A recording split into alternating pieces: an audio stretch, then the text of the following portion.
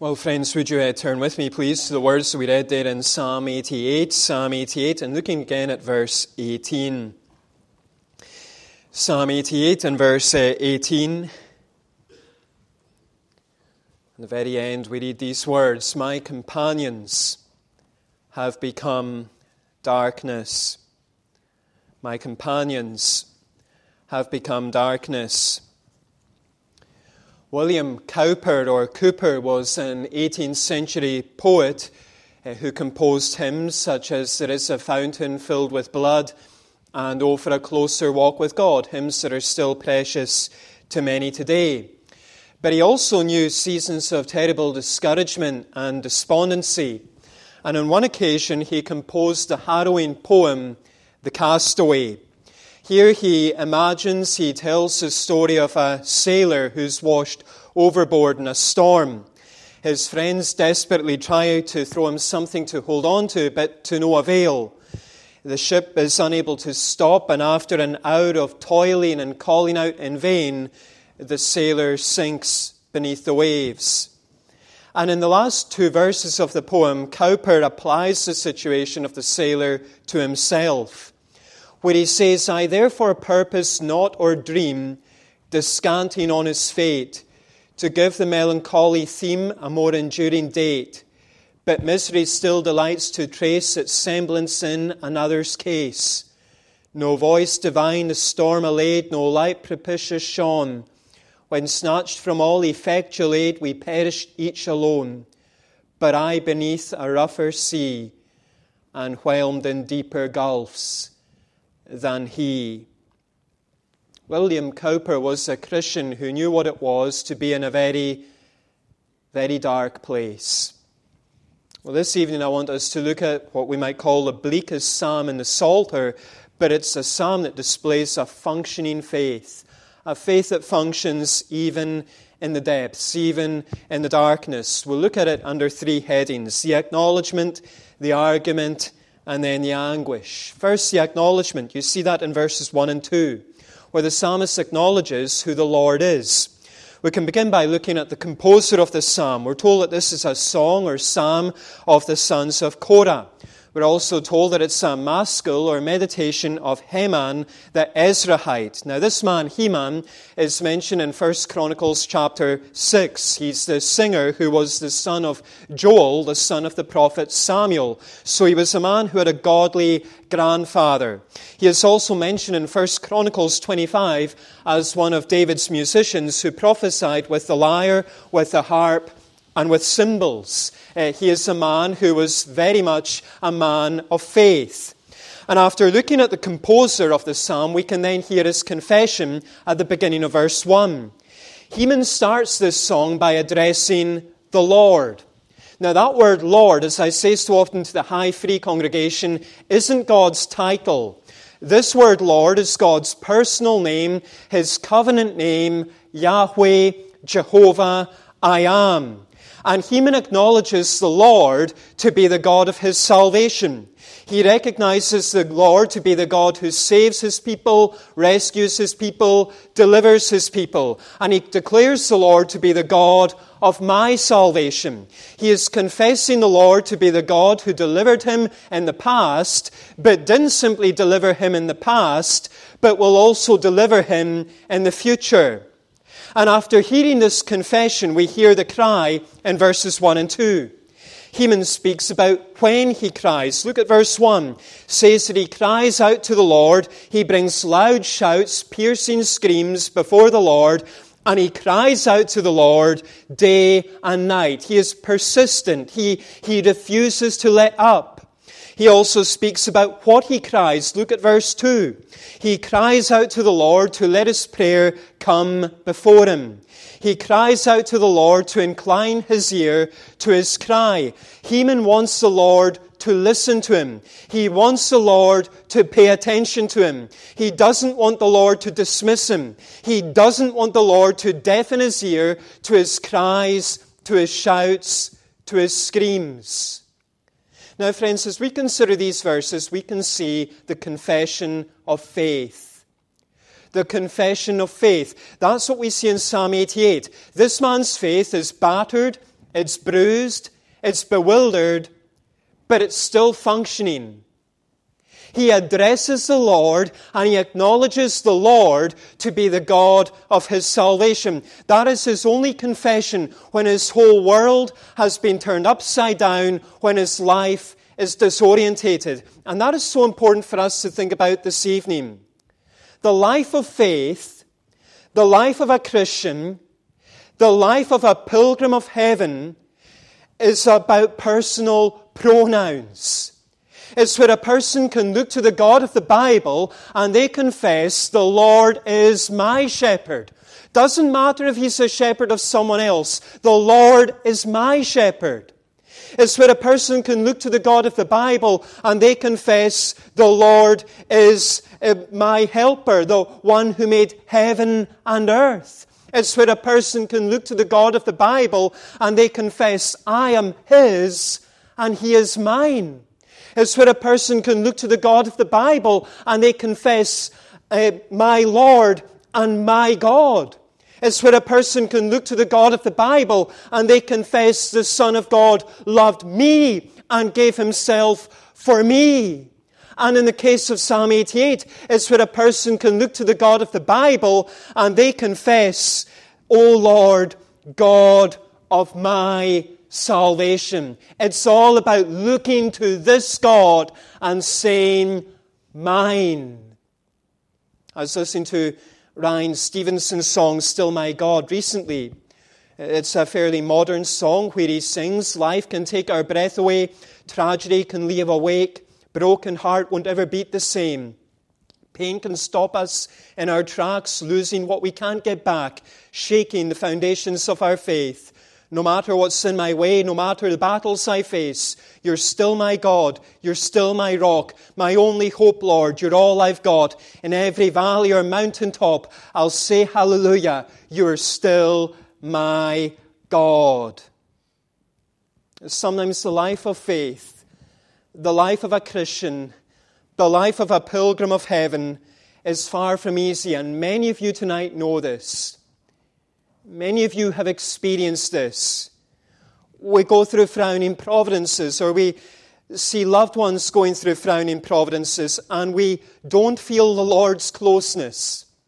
We don't feel the Lord's love. We hear others speaking about how much they felt the Lord's closeness, how much they felt the Lord's love in their frowning providence, but we don't feel that. We feel numb. We feel alone.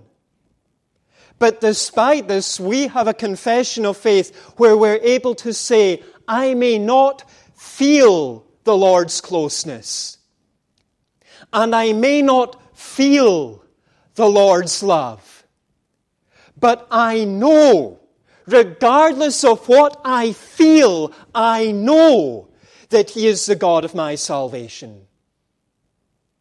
Let me ask you this evening, friend, whoever you are, whatever you're going through, and however you're feeling, do you have a faith that confesses the Lord to be your God?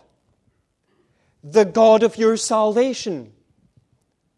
So that regardless of what you feel, you know that he is still your God and still the God of your salvation. That's the psalmist's acknowledgement. But we move from the acknowledgement to the argument in verses 3 to 12, where the psalmist now presents his argument to the Lord. Verses 3 to 9, we see the crisis that Heman is facing. He begins by drawing attention to his adversity. Look at verses 3 to 5. He says that his soul, his life is full of troubles. That word full is often used to describe the satisfaction that a person feels after a good, healthy, hearty meal. They feel that they cannot eat anything more. But here we find Heman saying that his soul, his life is full, and it's full of troubles. He's had more than enough trouble, more than enough difficulty, more than enough affliction. He cannot take any more. And he gives an outline of the trouble, the adversity that he's going through. He says that his life is drawing near to Sheol, the underworld. He He says that he's counted among those who go down to the pit. He says that he's a man who has no strength. He says that he's been set loose among the dead. He says that he's been left like the slain who lie in the grave, those whom the Lord doesn't remember and who've been cut off from the Lord's hand. Heman feels like a dead man walking. That's the crisis that he is going through. And after outlining this adversity, Heman presents his accusation. Look at verses 6 to 9. He starts to accuse. And he accuses the Lord of putting him in the depths of the pit, these dark and deep regions.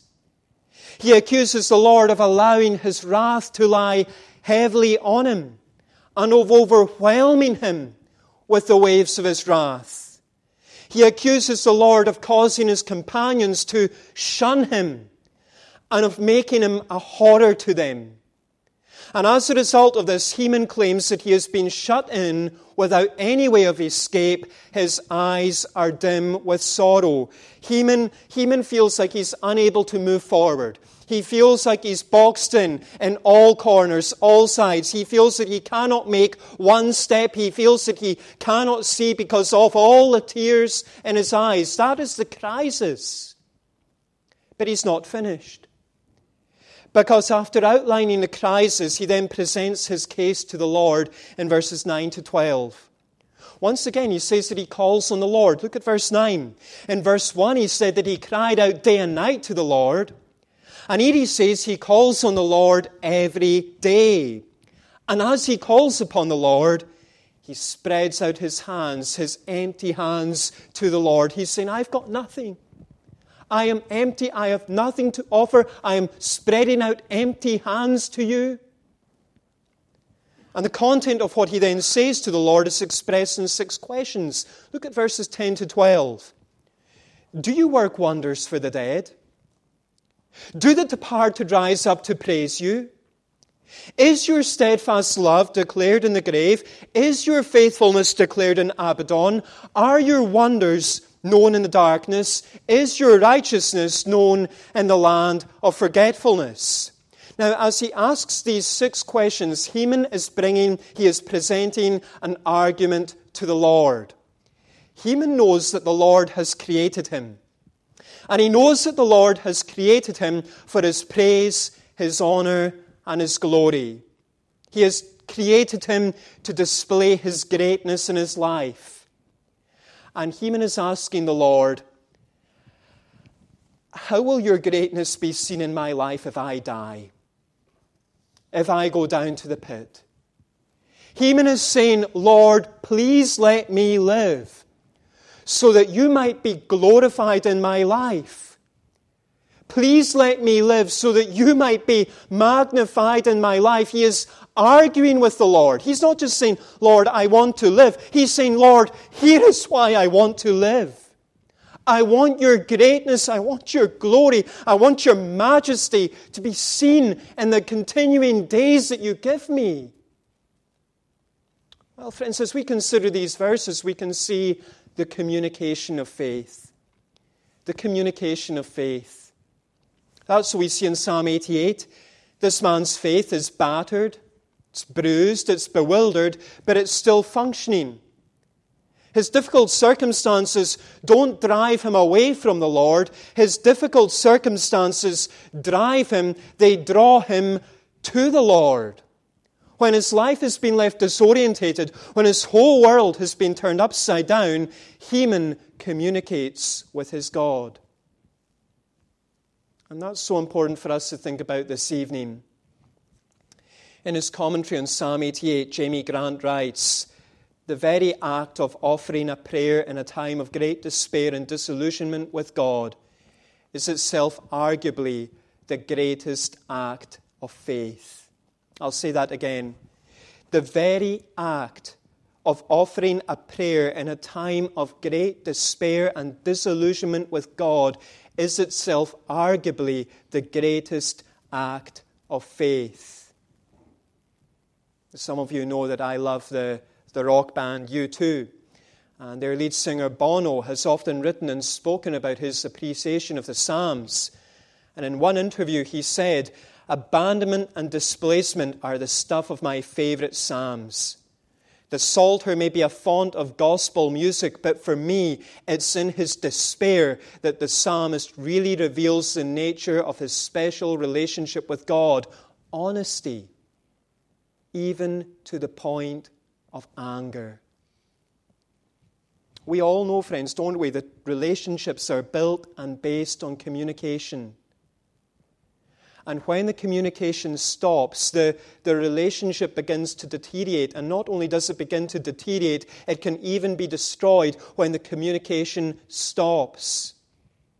A living faith, a functioning faith, talks to God, communicates with God. It recognizes that He is the one who is sovereign over all things, and that all things, even the difficult circumstances in which we might find ourselves, are still under His control.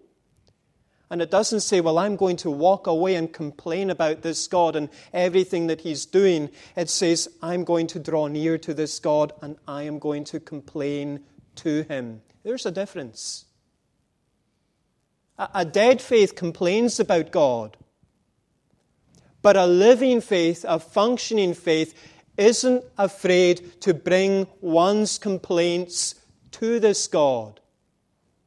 So let me ask you this evening, friend, whoever you are, whatever you're going through, and however you're feeling, do you have a faith that communicates with the Lord? Do you have a faith that communicates with the Lord?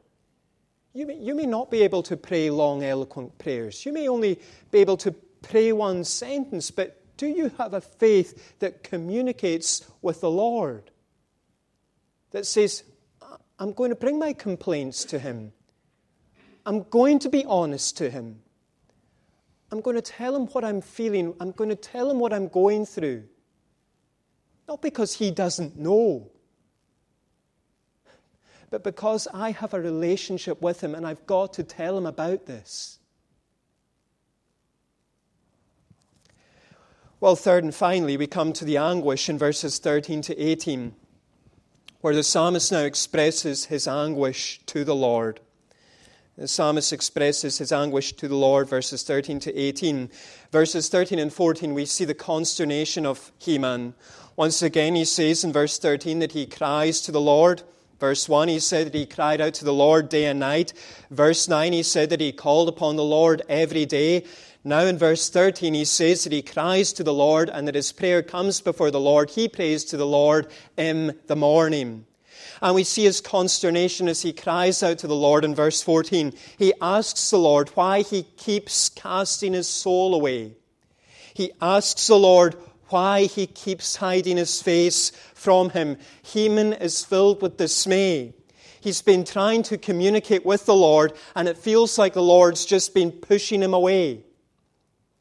He's been trying to communicate with the Lord, and it feels like the Lord's just putting his finger in his ears and saying, I'm not listening. I'm not paying attention to you right now.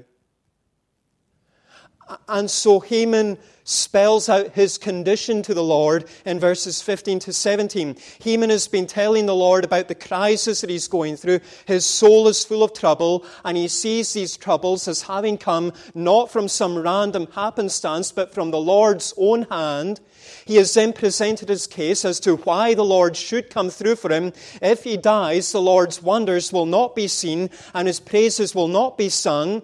If he dies, the Lord's steadfast love and faithfulness will not be declared. If he dies, the Lord's wonders and righteousness will not be known. He has gone on to express his consternation about how the Lord has responded to him up until now. He has been crying and crying and crying to the Lord, and it feels like the Lord's just been brushing him off, pushing him away, turning a deaf ear to his cries, his screams, his prayers, his pleas.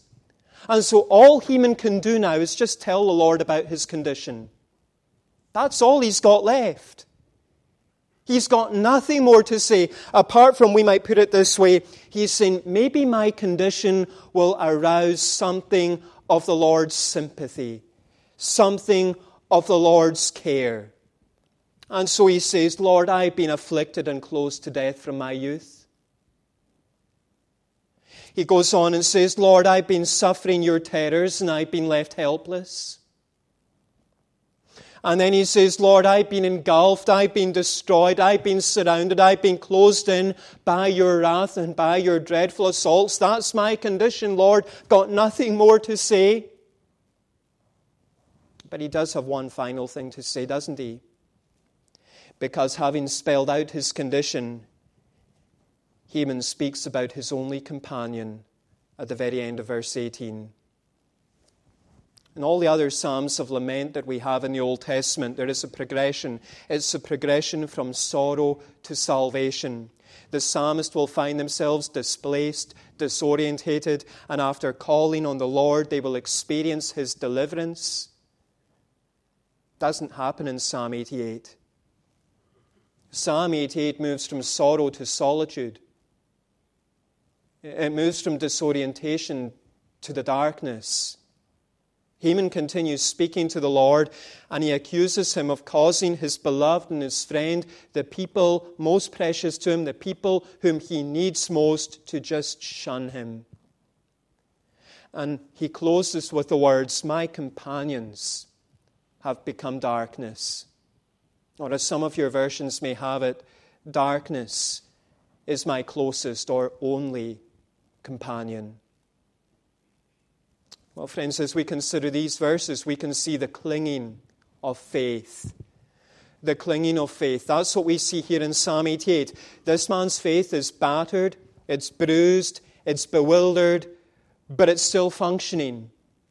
Because even in the solitude, even in the darkness, what is Heman doing? He's still crying to the Lord. He is clinging on to the Lord even when his life has been left disorientated and his world has been turned upside down and he's not even seen answers to his prayers. He's still clinging to the Lord. And that is so important for us to think about this evening. It's always wonderful to hear about answered prayers. But this psalm teaches that a person can pray and pray and pray, and their situation doesn't improve. Maybe it deteriorates. Perhaps some of you have known this. You prayed about something that you were going through, and your situation worsened. Or perhaps you prayed about something that a loved one, a friend, a family member was going through, and their situation worsened. But you've not given up on the Lord. You've not walked away from Him. You've kept on clinging on to Him. A living faith, a functioning faith continues to desperately cling on to the Lord, even in the darkness, even when you might feel that you've got nothing left. Dale Ralph Davis puts it like this: what do you do when the Lord doesn't take you out of your pit? You keep clinging to Him. You keep bringing your problems to Him. You keep persisting with Him. Because that's what faith is. Let me ask you this evening, friend, whoever you are, whatever you're going through, however you're feeling, do you have a faith that clings to the Lord? Even when you feel like your only friend is darkness. But before we close, I want to focus on the comfort of the gospel. The comfort of the gospel. You see, the words of Psalm 88 find their ultimate expression, they find their ultimate fulfillment in the gospel. In the gospel, we find Jesus, the great singer of the Psalms, experiencing the wrath of God sweeping over him as he dies for all the sins of all his people. In the gospel, we find Jesus, the great singer of the Psalms, being abandoned by his friends, shunned by his friends, and left hanging where? In the darkness. In the gospel, we find Jesus, the great singer of the Psalms, crying out, my God, why have you forsaken me? Why do you cast my soul away? Why do you hide your face from me?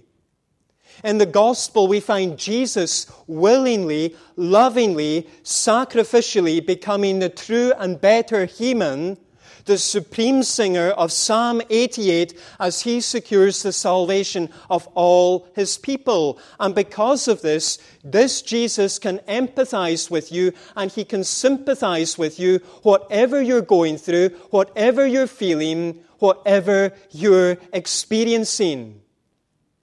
He can empathize and he can sympathize. A number of years ago, a short story was published called The Great Silence. And it goes like this.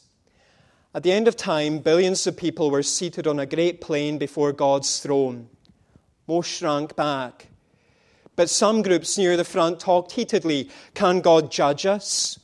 How can God know about suffering, were the questions being raised? How lucky God was to live in heaven, where all was sweetness and light, where there was no weeping or fear, no hunger or hatred. What did God know of all that man had been forced to endure in this world? Before God could judge them, he should endure what they had endured. He should be sentenced to live on earth as a man. Let him be born a Jew. Let the legitimacy of his birth be doubted. Give him a work so difficult that even his family will think him out of his mind. Let him be betrayed by his closest friends. Let him face false charges, be tried by a prejudiced jury, convicted by a cowardly judge. Let him be tortured, and at the last let him see what it really means to be terribly alone. Then let him die so that there can be no doubt that he died. When the last had finished pronouncing sentence, there was a long silence. No one uttered a word. No one moved. For suddenly all knew that God had already served the sentence. Tonight you might be sitting in this building and you're thinking to yourself, nobody knows what I'm going through. And that minister up in that pulpit certainly doesn't know what I'm going through. And maybe nobody does. But the one who sits on heaven's throne, the God-man Jesus, has endured the darkest pit of all. And he says to you this evening, look at me. Don't look at Ferrier. Don't look at anyone else in that building. Look at me. I know, I understand, I care, I've been there. And a day is coming when I will personally wipe all your tears away. My friend, I hope that is a comfort and an encouragement to you this evening. Your darkness isn't unknown and not understood by Jesus, the God of your salvation. He's the one who has and will rescue and deliver his people. And he has given, it's wonderful, isn't it? He has given you this psalm so that you might know that other believers have felt what you are feeling. I love the hymns, but some of them are awfully joyful. Some of them are awfully jolly. Some of them are awfully light. The Lord Jesus has given us this psalm so that we might know that other believers have felt what we are going through. That you might not feel that your life is all together, and other believers have gone before you feeling that their lives aren't all together. But he has not simply given you this psalm so that you might know that other believers have felt what you are feeling. But, and this is most wonderful of all, he has given you this psalm so that you might know that he has felt what you're feeling. And his great, gentle heart goes out to you tonight. You might be sitting in the darkness this evening. You might be thinking, darkness is my only friend. But there is a friend who sticks closer than a brother. And he says, I know. I understand. You're not alone. Well, let's sing the words of this psalm together in closing. Psalm 88, the Scottish Psalter version. We'll sing verses 1 and 2 and then verses 15 down to 18. That's on page 342. Psalm 88, page 342. Sing verses 1 and 2, that opening stanza, and then verses 15 to 18. Lord God, my Saviour, day and night, before thee cried have I. Before thee let my prayer come, give ear unto my cry. Distressed am I, and from my youth I ready am to die. The terrors I have borne and am distracted fearfully. And to the end of the psalm we'll stand, if we're able to stand. Lord God, my Saviour, day and night before thee cried have I. Before thee let my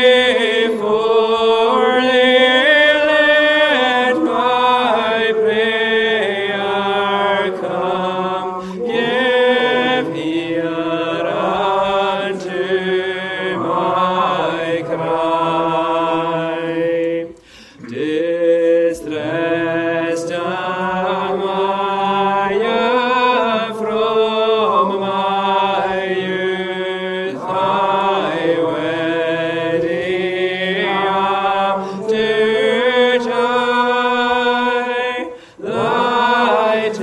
ear unto my cry. Distressed am I from my youth. I ready am to die. Thy terrors I have borne and am distracted fearfully.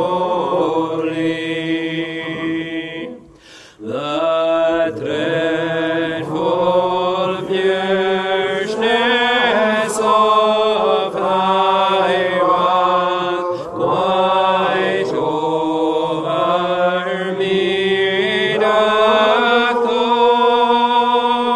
Thy terrors great have cut me off. They did pursue me so.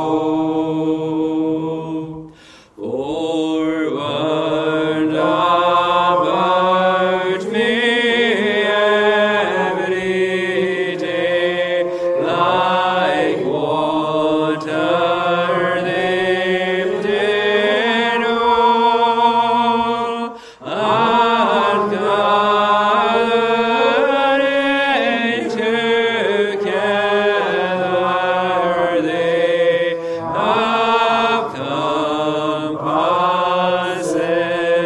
compassed my soul.